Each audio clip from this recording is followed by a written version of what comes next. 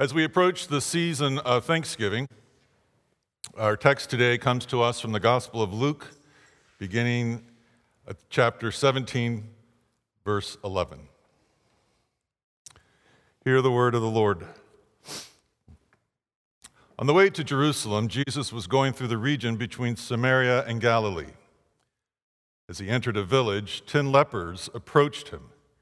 Keeping their distance, they called out, saying, "Jesus, Master, have mercy on us." When he saw them, he said to them, "Go and show yourselves to the priest." And as they went, they were made clean. Then one of them, when he saw that he was healed, turned back, praising God with a loud voice. He prostrated himself at Jesus' feet and thanked him. And he was a Samaritan. Then Jesus asked, "Were not 10 made clean?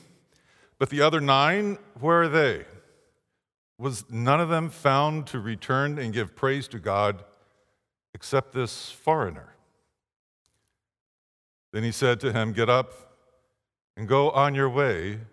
Your faith has made you well."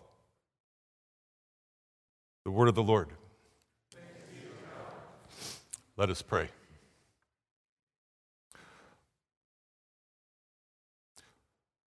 We too have come into this place of worship, O God, to cast ourselves at the feet of Jesus, to ask for mercy and to give thanks.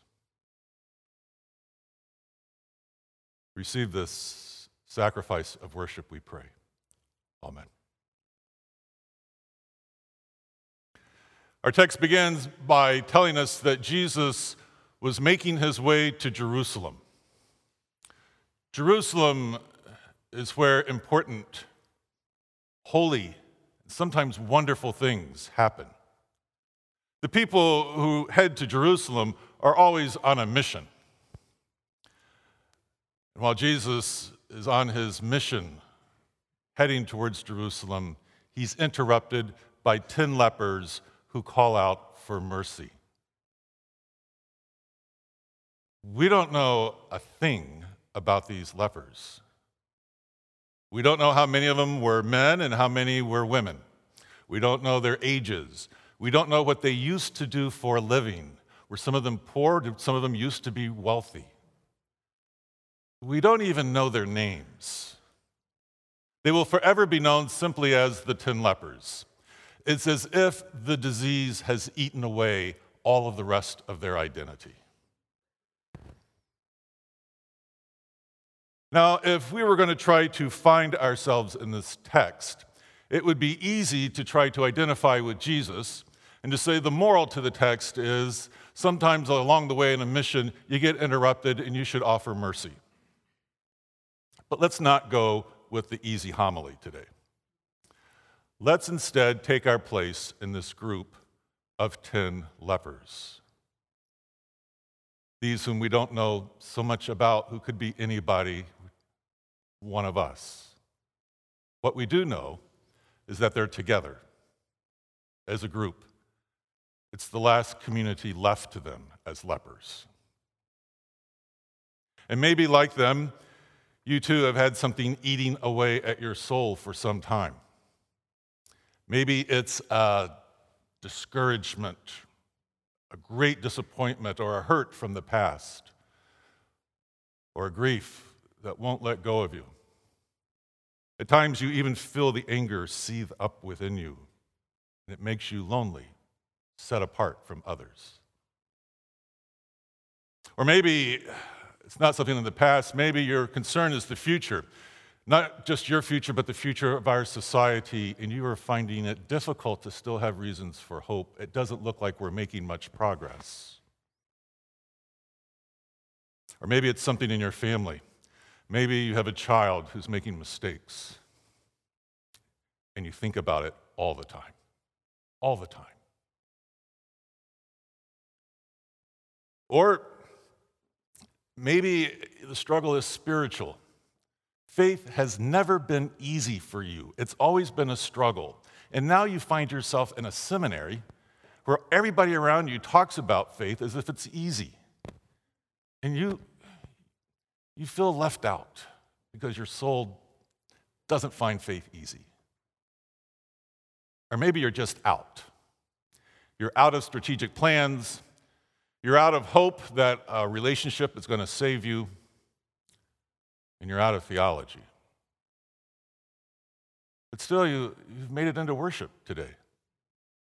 And you dress up pretty well. We would never know you've got this problem. It's covered up well. But something in your soul finds that your cohort is this group of lepers. And you just want to cry out for mercy. That's all you've got. It's interesting in the text, they don't actually ask for healing. I think they're too far gone for that. They don't even know what salvation would look like at this point. They just ask for mercy. This is one of the primary postures of worship. We come together and we cry out to Jesus for mercy. Then the text tells us that Jesus saw them. I love that. He saw them. He did not keep his focus straight on his mission as we have been taught to do when people cry out to us on the street, just keep moving. No, he stopped. He saw them. Perhaps he looked deep into their souls, as is his nature. But then notice what he does. He doesn't analyze their situation. He doesn't give them comfort. He doesn't even heal them yet. What he says is, go show yourselves to the priest. Now, the only reason they would do that is so that the priest could declare them whole and clean, and they could then be restored to their communities. But they're not healed yet. So they are called to walk by faith towards a vision of healing. It's as if Jesus is saying, don't get stuck here. It's time to get back on the move, to go on your way. Go back towards the healing that at this point you can only envision. Sometimes in the healing narratives, most of the times in the healing narratives, people are healed instantly by Jesus. But sometimes it takes a process. Remember the time Jesus had to make a second touch over a man's eyes before he could see fully? Well, here again, we find this process notion of healing that you get on your way, you start moving towards the vision of healing, and it comes. It comes, but not until you start moving towards it. This also is what we do in worship. We come to have our visions renewed of what our lives should look like, of what society should look like. We're reminded of God's commitment to justice in this world, reminded of his promise, of God's promise of a future filled with hope. And then we leave worship resolved to get back to work ourselves, resolved to continue step by step, day by day, making our way towards this vision, not of how it is, but of how it shall be. And as they went, they were healed. Then one of them turned around and began to praise God with a loud voice. And he came and threw himself at Jesus' feet and thanked him. This is another posture of worship. Not only do we come into the house of the worship to ask for the mercy of God, but we return, having received some glimpse of the mercy along the way in our journey, we return to throw ourselves at the feet of Jesus in gratitude. If you're more accustomed to the posture of asking for mercy than you are of the one of expressing gratitude, you may want to ask yourself if you're paying close enough attention to your life. There may be more reasons for gratitude if you would only receive them. Now we're told that this man was a Samaritan. Now we get his identity. No longer is he known as a leper. Now his true identity, the place where he belongs, is revealed. That's part of what gratitude does. It allows you to see more clearly who you are, where your place is, what your mission is, whose you are. He's a Samaritan. That's right. He has an identity. But, as you all know, Samaritans were outsiders to the community of Jewish faith, but not to the community that Jesus is creating. The irony is that the only insiders in Jesus' community are those who are thankful for the mercy they have received, regardless of your background, regardless of where people would place you in this world. Jesus' community worldwide is made up of those who are grateful for the mercy. Now notice the other 9 still get the healing.